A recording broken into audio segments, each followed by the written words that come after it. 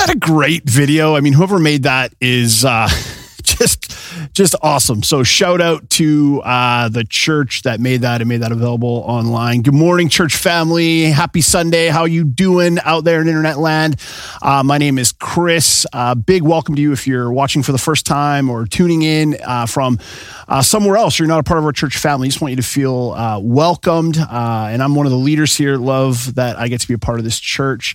We are in week 3 of our Advent series. And so I'm rocking a new Christmas t-shirt. Merry Christmas, you filthy animal. This is a movie reference. If you can name the movie in the chat, first person to name the movie in one of the chats, Nathan will give you $50 cold, hard cash out of his own pocket to whoever gets it first.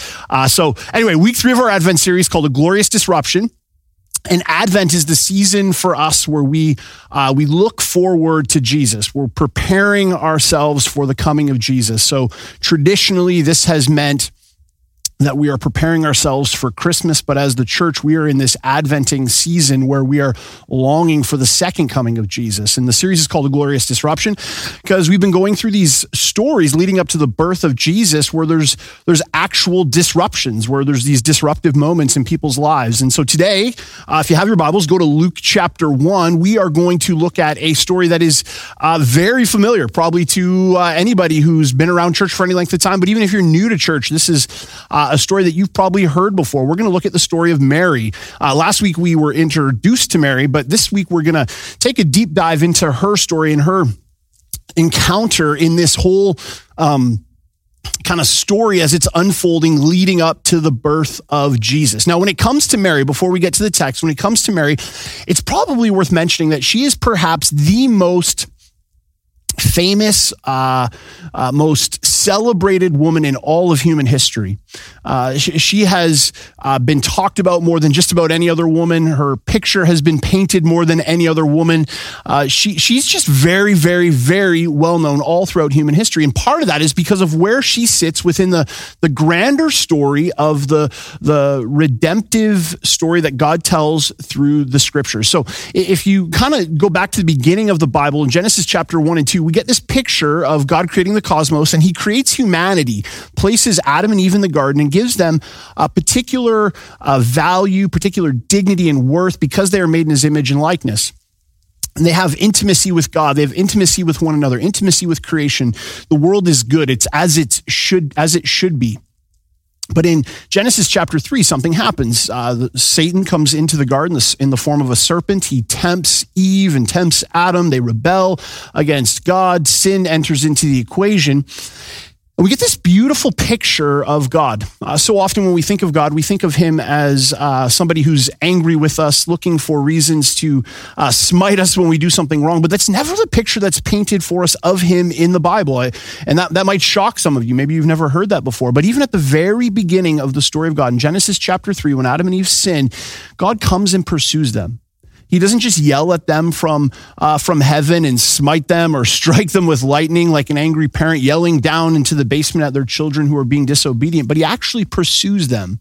He actually enters in. He actually comes after them. And there's this verse that is so beautiful. It's a foreshadowing of what is going to come. But in Genesis chapter 3, verse 15, when God is coming to take care of what has taken place in the garden, he preaches condemnation over the serpent. And this is what he says in Genesis chapter 3, verse 15. He says, I will put enmity between you and the woman, you being the serpent, you and the woman, the woman being Eve, and between your offspring and hers. He will crush your head. So the offspring of the woman will crush the head of the serpent, and you will strike his heel. So in the process of this offspring of Eve crushing the head of the serpent, the heel of the offspring will be struck. It will be bruised. And we get this beautiful but interesting picture. I mean, just think about this with me for a second, okay? So what is God's answer to human sin? What is his answer to death and to rebellion? It's that a son will come. A son will come. So counter how we would deal with brokenness, so opposite of how we would deal with the problems that ail humanity, yet this is what God does. Now you fast forward to Luke chapter 1 where we find ourselves, and what do we see? This is all a foreshadow for the person work of Jesus. This is all a foreshadow. Genesis chapter 3, verse 15 is pointing rather forward to Jesus. He is the one who is going to come. He is the one who is going to be born of Mary, but he's the Son of God who's going to come. He's going to come and solve the sin problem of the world. He's going to go to the cross. He's going to have his heel bruised. He's going to have his heel striked, if you will, as he takes care of evil in the form of his side being pierced, his hands and his feet being pierced, but more than that, his body being broken, his blood being shed, his spirit being separated, his actual identity as a member of the Trinity being separated from God the Father as he experiences all the brokenness, all the sin of all time placed on his shoulders. This is the story. And Mary finds herself in this story.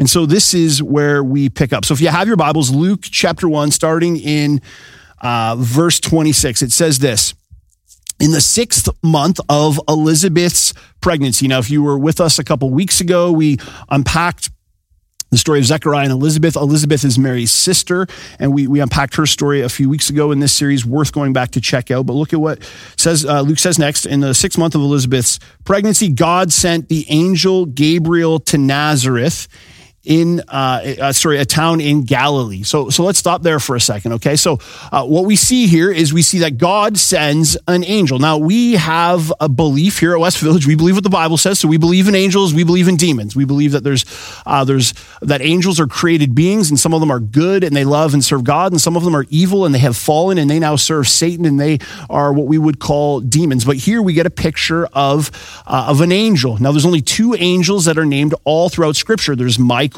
and there's Gabriel.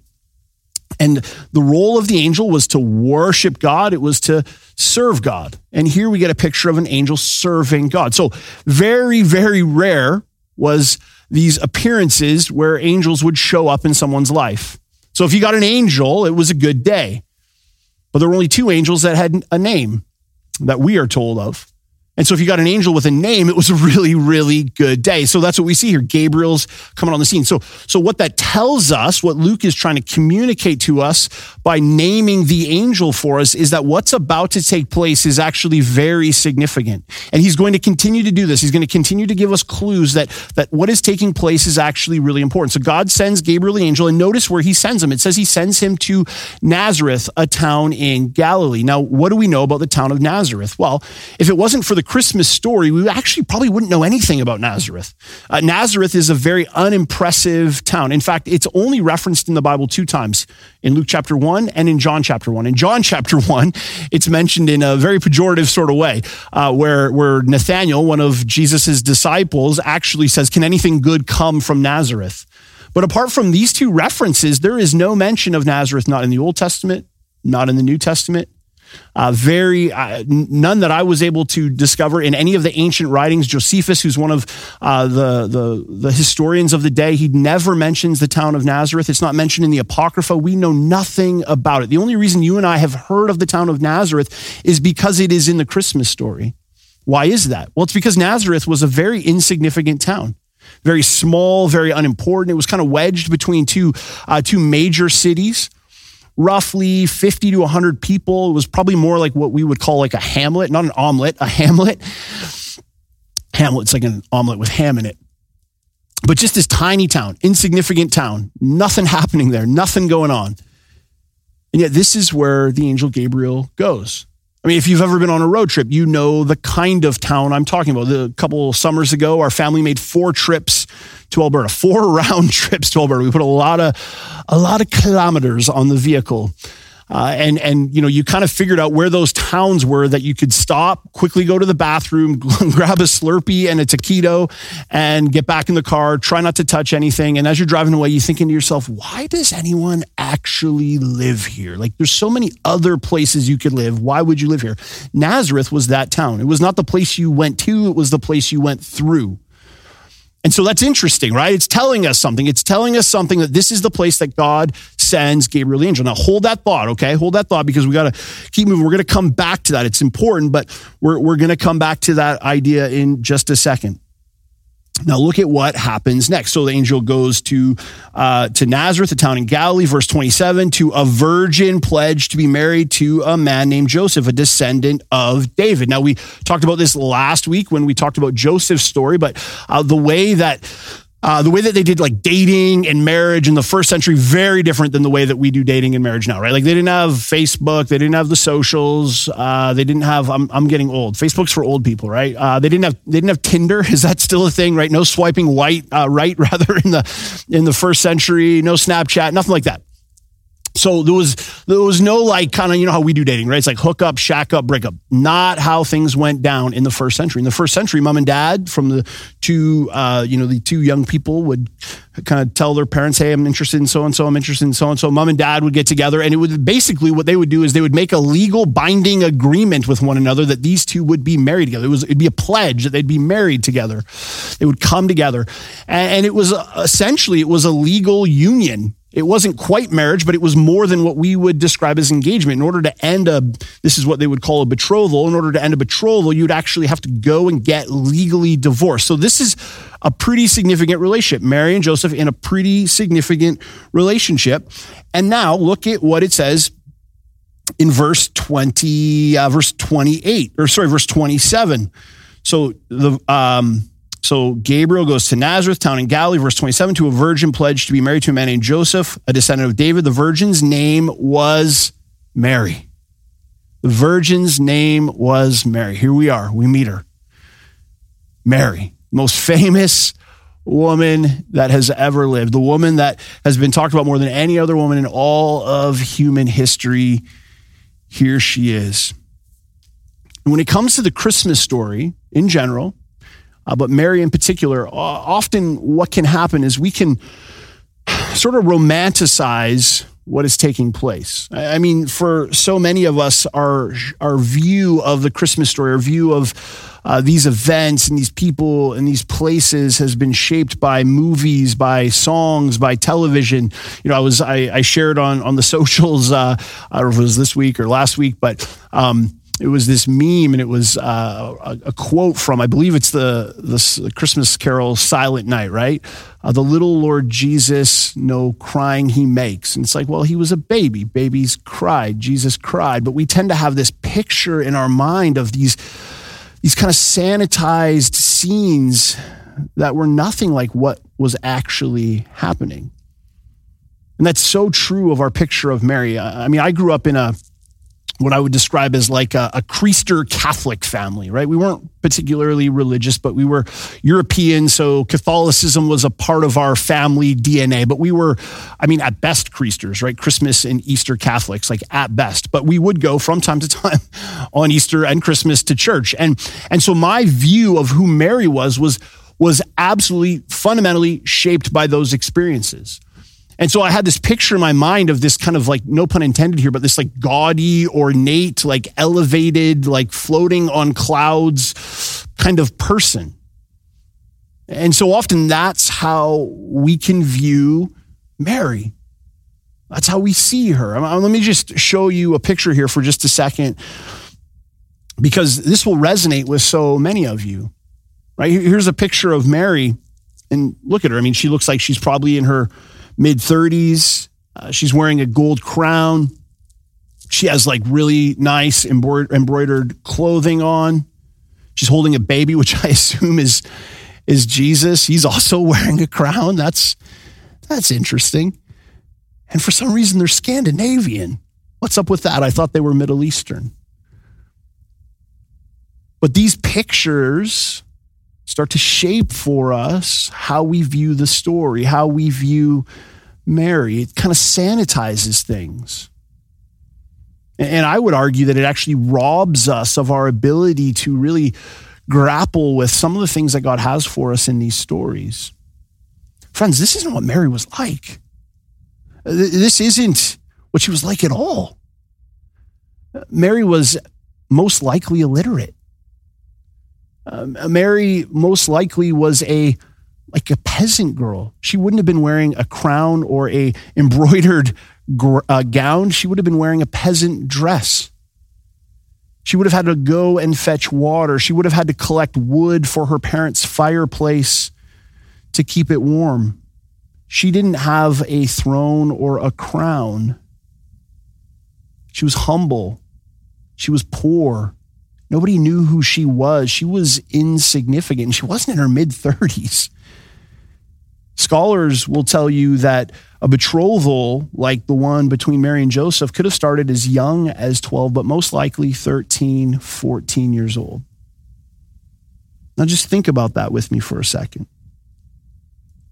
13, 14 years old, around the age of your average middle school girl.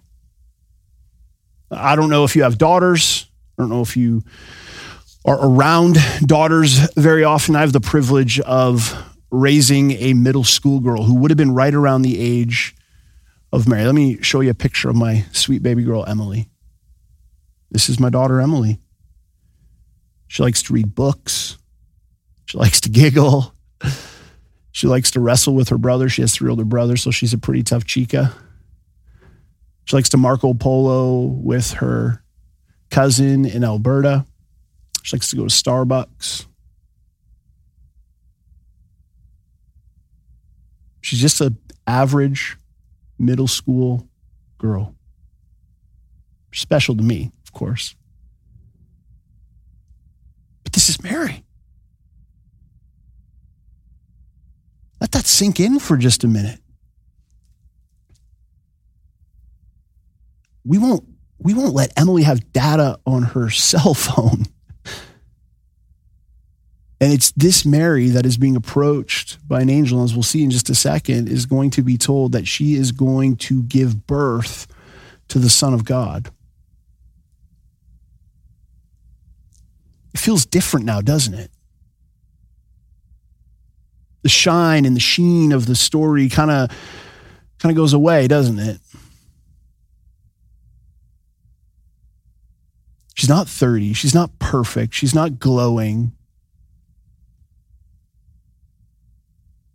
She's probably scared,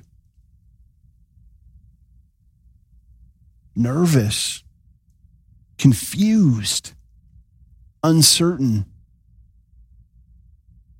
afraid. That's Mary. So this angel comes to this Mary. Look at what he says. The angel went to her and said, "Greetings, you who are highly favored." If you're a Bible underliner, underline that phrase, highly favored. It's going to come up a couple of times in this section of Scripture. Greetings, you who are highly favored. The Lord is with you.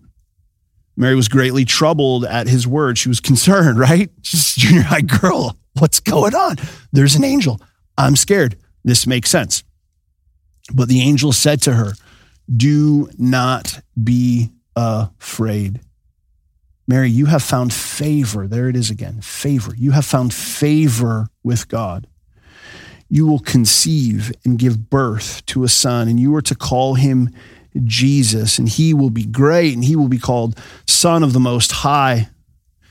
And the Lord God will give him the throne of his father David, and he will reign over Jacob's descendants forever, and his kingdom will never end.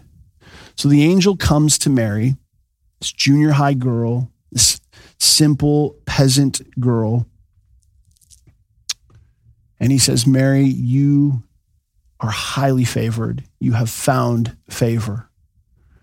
Now, when the angel comes to Mary, I want you just to think about this with me for a second. In light of what we know of who Mary is, what is it about Mary that qualifies her to do the job that she's just been told that she is going to do? Right? If you have this picture in your mind of Mary, like the first photo that I showed you, then yes, of course, this would make sense. This would be the person that you would pick to come and do the job that the angel has just described that Mary is to do. But that's not what Mary is like. Mary is like, she's simple. She's normal. She's average.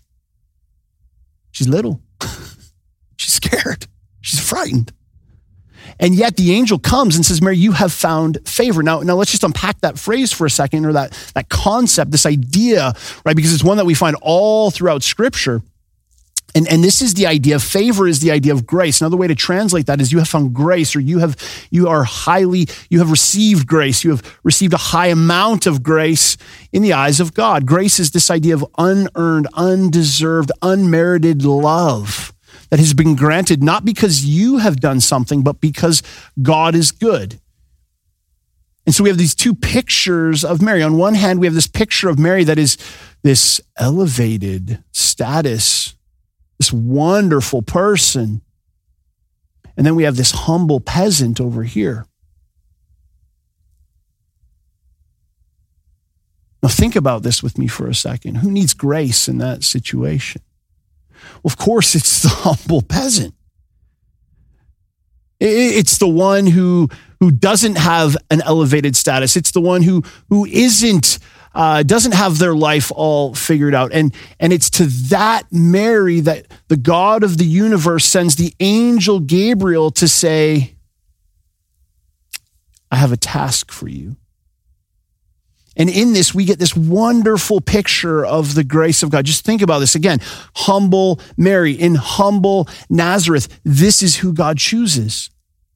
And we have this idea in our mind of the way that God works is that he looks at us from the outside in, and he wants us to clean ourselves up on the outside before we can actually receive his love and his grace and his mercy. And what we see here in the Christmas story is that nothing could be further from the truth. Where does God go? He goes to a nothing town called Nazareth. He could have gone anywhere, but he goes to Nazareth. Who does he come to? He comes to this humble, unsuspecting, undeserving peasant girl, Mary.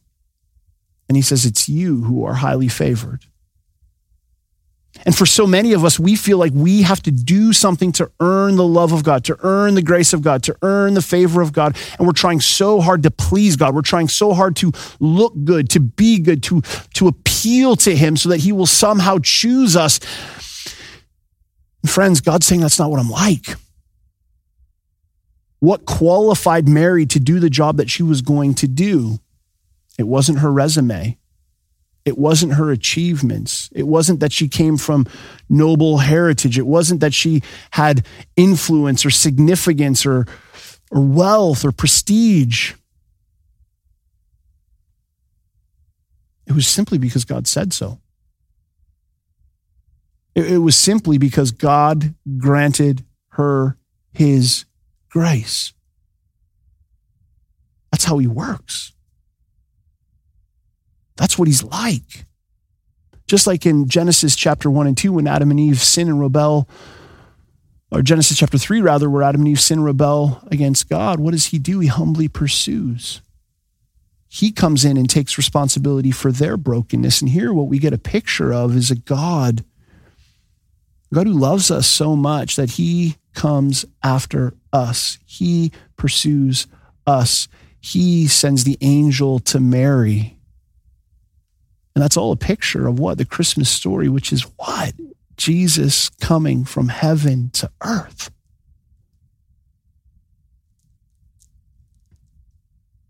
See, religion tells you that you have to do something to make yourself into something. Religion tells you that what you need to do is you need to earn the love and the favor of God. That's why people do the things that they do, right? That's why people go to church. That's why people pray. That's why people give to charities. That's why people try really hard to be good. I mean, right now, the season we find ourselves in, that's why people want to obey the rules. I mean, some of it is because it's rules and there's fines and stuff like that. And some of it's health oriented, but so much of it is social pressure, right? You're afraid of what other people are going to think of you. If I get caught not wearing a mask or doing this, what's going to happen? So I want to have this outward appearance of good, but that's not the way that God works. God sees through the facade. He sees through the outside. He sees through what you're trying to portray outwardly, and he sees right into the heart. You can't fool him. You can't play games with him. And here's the craziest thing. Here's the crazy thing. It's not like God didn't know that Nazareth was a nothing town and Mary was humble and unimpressive. He knew. He knew, and he still went to her. He looks through the facade of what we try and portray on the outside, and he sees the brokenness. He sees the brokenness in your heart. He sees the brokenness in my heart, and he still comes. Just like he sends Gabriel to Mary, he still comes to us. Just like he sent Jesus to earth, he still pursues you and me. He knows, and yet he still loves.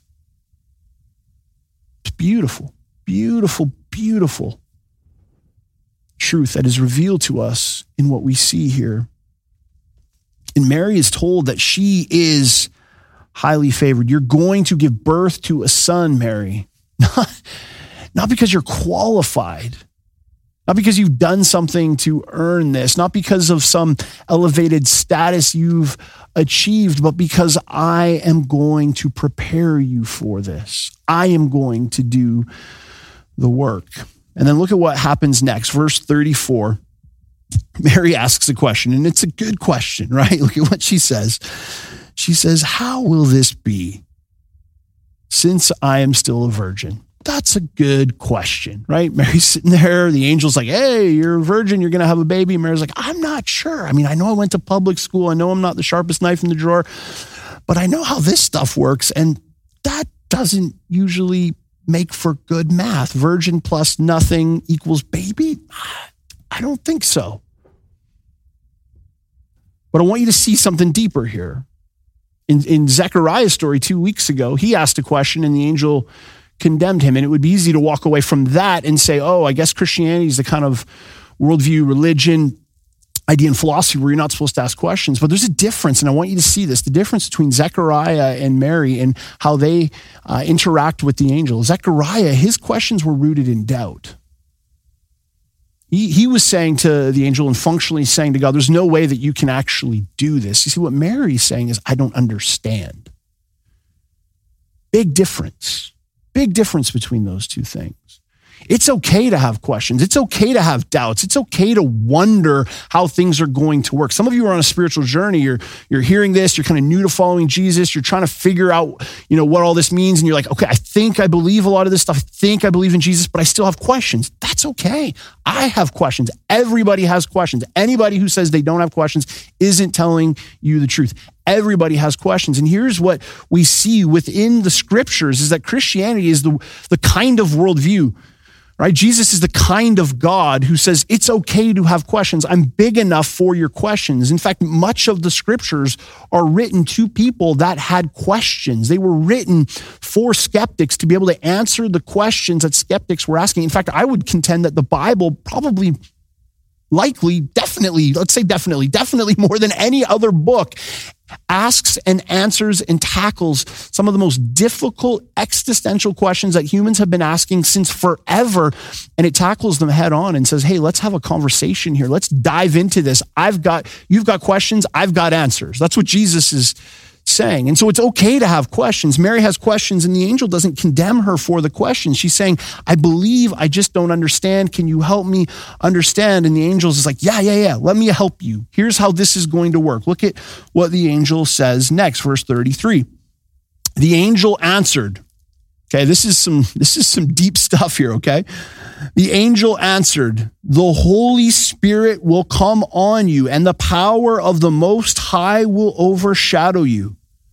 So the Holy One to be born will be called the Son of God. Even Elizabeth, your relative, is going to have a child in her own age, and she who was said to be unable to conceive is in her 6th month. And then verse 37, for no word of God will ever fail. So the angel says, Mary, I know you're a virgin. You're going to have a baby. Mary's like, can you help me figure this out here? I'm not sure I'm getting this, Gabe. Help me out. Gabe's like, all right, here's the answer. The Holy Spirit will come on you and the power of the Most High will overshadow you. In other words, God is going to do something miraculous. God is going to do something very, very particular. And Luke uses very, very intentional language here to describe what is going to take place that is going to allow for Mary to become pregnant. When he talks about this idea of the Holy Spirit overshadowing her, he's kind of pulling in two directions. One, he's pulling back to the Old Testament. in the book of Isaiah, where we get this picture of the people of God being filled with the Holy Spirit. But then he's also pointing forward to the book of Acts, in the book of Acts, chapter 1, verse 8, where the Holy Spirit falls upon the people and they are immersed in the presence of the Holy Spirit. And so what Luke is saying here, what he's trying to communicate here, is that what is going to take place is going to be a supernatural act. God is going to allow you to be pregnant, Mary, through supernatural means, through the power of his Holy Spirit. Now think about this just for a second. What do we know about the power of the Holy Spirit? We know that in Genesis chapter 1 that the Spirit hovered over the water. He was there at the creation of the cosmos. We know that the Holy Spirit, fast forward the life of Jesus, the Apostle Paul tells us that it is the Holy Spirit, the power of the Holy Spirit, that raised Jesus from the dead.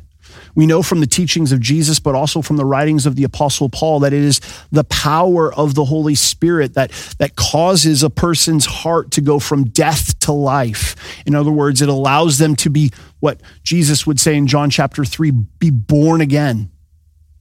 And so we know that there is creative power that the Holy Spirit has. And so some way, in a miraculous way, the Holy Spirit, and we aren't told the specifics or the details, but the Holy Spirit is going to allow Mary to become pregnant with a baby who will become Jesus. It's a miracle. It's an absolute miracle. This is why the incarnation, God becoming flesh, Jesus being born is perhaps the greatest moment in all of human history, only to be rivaled by the cross and resurrection, and then only to be rivaled by the second coming of Christ when he restores all things to the way that they are to be. Friends, I just want to hit pause here for a second on this sermon and just help you understand, because it's so easy right now in the moment we find ourselves in just to be so distracted by all the other things, right? The global pandemic, but then also just the hustle and bustle of Christmas, to be distracted from what we are actually stopping, pausing to celebrate. Like, just drink this in with me for a minute. It's beautiful. It's a miracle. It's a move of God entering into human history that we actually get to taste and see and feel and touch. We get to know God because of what's about to take place. It's good. Now let me ask us a question. I think it's a good question. It's probably one you should have asked if you haven't asked before of the Christmas story, especially if you've been in the church for any length of time. But the question is this: why is a virgin birth such a big deal? In other words, why does Jesus actually have to be born of a virgin? Why does Luke go to such painstaking detail here to make it abundantly clear and obvious to us that Mary was a virgin, and it was her virgin status that remained as Jesus was born, that this birth was a miraculous birth? I mean, interestingly enough, a number of years ago, he's a former pastor, preacher, teacher guy, Rob Bell, wrote a book called Velvet Elvis. And in that book, he actually asked the question, he said, well, what would Christianity actually lose if we lost the virgin birth? Well, my contention is, and I think this is what Luke is trying to communicate here in Luke chapter 1, I could be wrong, but this is what I think: we would actually lose a lot. I think if we thumb our pages through church history, we would discover that we would lose a lot, that there is a lot of our faith and what we believe about Jesus that is tied up and bound up in this idea that Jesus was born of a virgin. So let me just give us two quick reasons why I think it is significant. And there's more, but let me give us two quick reasons why I think it's significant that Jesus was born of a virgin. The first one is this, is that Luke is trying to show us the uniqueness of Jesus. You got to keep in mind here the context, right? Luke was writing this letter to a particular group of people at a particular time in a particular location. So this is first century Middle Eastern kind of worldview. That was kind of the landscape that Luke was writing to. So these people would have been, immersed in a myriad of different religious ideas and philosophies. And what Luke is trying to do here is he's trying to actually set apart Jesus from all the other religious leaders and all the other religious ideas that were taking place in that context at that time. If you're to actually do a little bit of study on Christianity and you start to talk to some skeptics, particularly those who I would say are hard atheists, hard towards Christianity, or hard skeptics of Christianity, what they would say of the birth story of Jesus, and really of Jesus in general, is that there's not a whole lot of uniqueness between his story and the story of many of the other kind of mythical deities in the first century. You have Horus, you have Mithra, you have Dionysus, and all of these deities had their own virgin birth stories. And actually, I would say this: if a skeptic said that to me or to you, you should say, "Yeah, you're right. That is true." But again, Luke uses very intentional language to describe the kind of virgin birth that is taking place here. Because in those other worldviews, other religions, other philosophies, what you actually see, and I don't mean to be crude here, okay? I'm just going to kind of give you the facts. Cover the children's ears, though. No West Village kids this morning. What you actually see is those deities were actually, yes, born of a virgin, but the gods that were involved in the making of those deities actually entered in and had intimate marital type relations. I'm trying to be as PG as I possibly can here with the woman. In other words, intercourse took place. And so when Luke wrote this to this group of people at this time who would have held on to all these different ideas, what he's actually doing is he's actually setting Jesus apart from all the different philosophies and religions that existed at the time. In other words, what he's saying is Jesus is different. Jesus is set apart. Jesus is worthy of you paying attention to. Really, what he's going to say, and his whole book is painting a picture for us of this, is that Jesus is actually God. He's God. He deserves to be worshipped. There's an idea floating around kind of in our modern Western, kind of postmodern, I guess, Western society that says all religions basically teach the same thing. All religious leaders are basically the same. And what Luke is saying is that's not true. That's not true. Not all religions are created equal. Not all truths are created equal. Not all religions teach the same thing. Not all paths lead to the same place. It's not just about the sincerity of your belief that matters, but there's actually a difference between Jesus and everyone else. So this virgin birth is important because it sets Jesus apart. It sets him apart from the different religions, ideologies, and philosophies. There's no other religious leader who can make this claim. Only Jesus is born of a virgin. That's the first thing. The second thing is this. It's God's way. Virgin birth is God's way of showing us that Jesus is the only one who can bring about our salvation. I mean, that's what we see in Christmas, right? What is Christmas? We talked a little bit about this last week, but it's the celebration of God taking on flesh. This is what we call we said last week, we call the hypostatic union, that in Christ, we see someone who's not 50% God and 50% man. We see not someone who's 100% man who put away all his godness, but he's 100% God and 100% man. And again, we've already talked about this in this sermon, but you fast forward the life and ministry of Jesus, where does it go? It goes to the cross, and Jesus was very explicit about why he came and why he was going to the cross. He was going to the cross to rescue, redeem humanity, to pay the price for the sins of Genesis chapter 3. He was coming to have his heel struck, bruised, and crush the head of the serpent, to take care of evil. Okay, but why a virgin birth?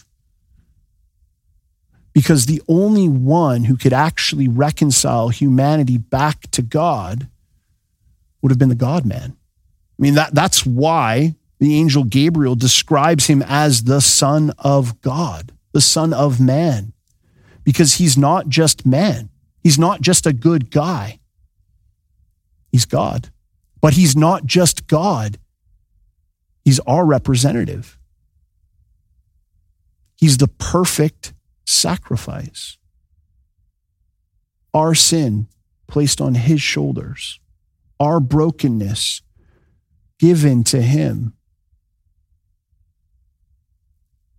And God and man are reconciled. We're reconciled.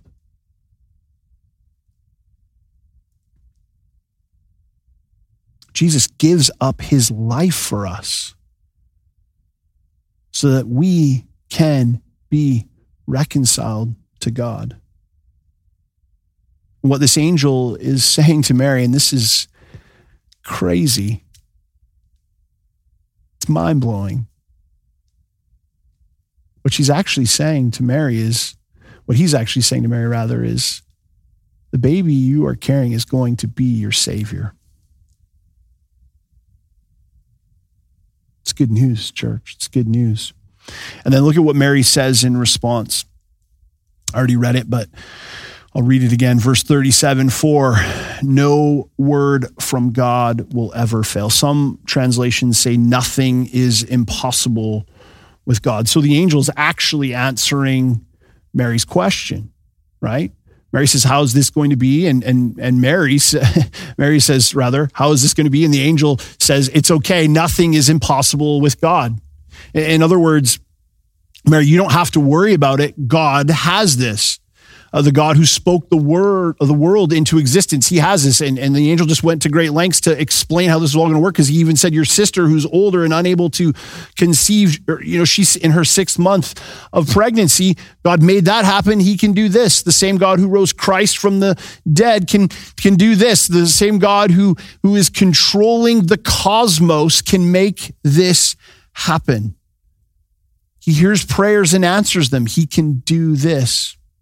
In other words, Mary, I know you're scared. I know you're frightened. I know you're terrified, but here's what I want you to know, that God has this. He has this. For no word of God will fail. With God, all things are possible. Some of you need to hear that today. You need to hear that no matter what you're going through, no matter how scared you are, no matter how uncertain you are about your future, you need to hear these words of the angel Gabriel spoken. God has this. He hasn't forgotten you. Some of you are having the worst year you've ever had, and you're wondering, has God forgotten me? And Mary's story is here to encourage you. No, he hasn't forgotten you. As I read this week, Pastor Jared Wilson wrote this. He said, this hasn't been a hard year for God. It's been a hard year for us, but it hasn't been a hard year for God. In other words, he knows exactly what he's doing. He's at work. He's working in your life. He will sustain you through whatever you're going through. He will be enough for you. And then look at Mary's response to all of this, verse 38. I am the Lord's servant. Mary answered, may your word to me be fulfilled. And then the angel left her. A simple young lady from a simple town, from a simple heritage, responds with a simple faith. Not a small faith, not an insignificant faith, but a simple faith. Martin Luther said that faith is perhaps the greatest miracle. The Apostle Paul tells us that faith is actually, our ability to even have faith is a gift that God grants to us. And in this moment, Mary actually trusts God. She looks out at the world. She looks out at the circumstances. She looks out at everything that's in front of her, and she says, I can't do it, but you can. Some of you are looking out at the world right now and you're thinking, I can't do it. I can't do it. Hear the words of Mary. I'm the Lord's servant. May your word to me be fulfilled. You're right, you can't do it, friends, but he can.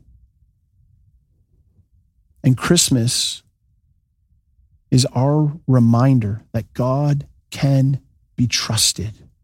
He can be trusted. He has been pursuing you. He will continue to pursue you. He will continue to come after you. But it's not just our reminder that God can be trusted. It's also our invitation to trust him. He's inviting you to trust him. Let me pray for us.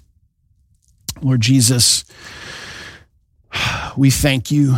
We thank you that you love us, that you pursue us, that you're kind and gracious with us, that we have found favor in your eyes.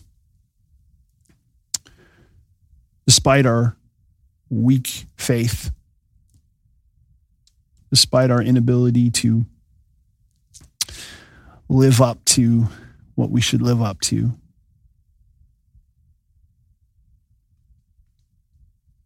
you still come after us. You still pursue us. God, I pray we would trust you, that we'd hear your Spirit whispering to us that we are able to trust you. But that same faith that Mary had, that same faith that the Spirit gave to Mary, we would be granted, and we would say, we trust you. We trust you. We pray in Jesus' name. And all God's children said, amen. Amen, church. Thank you.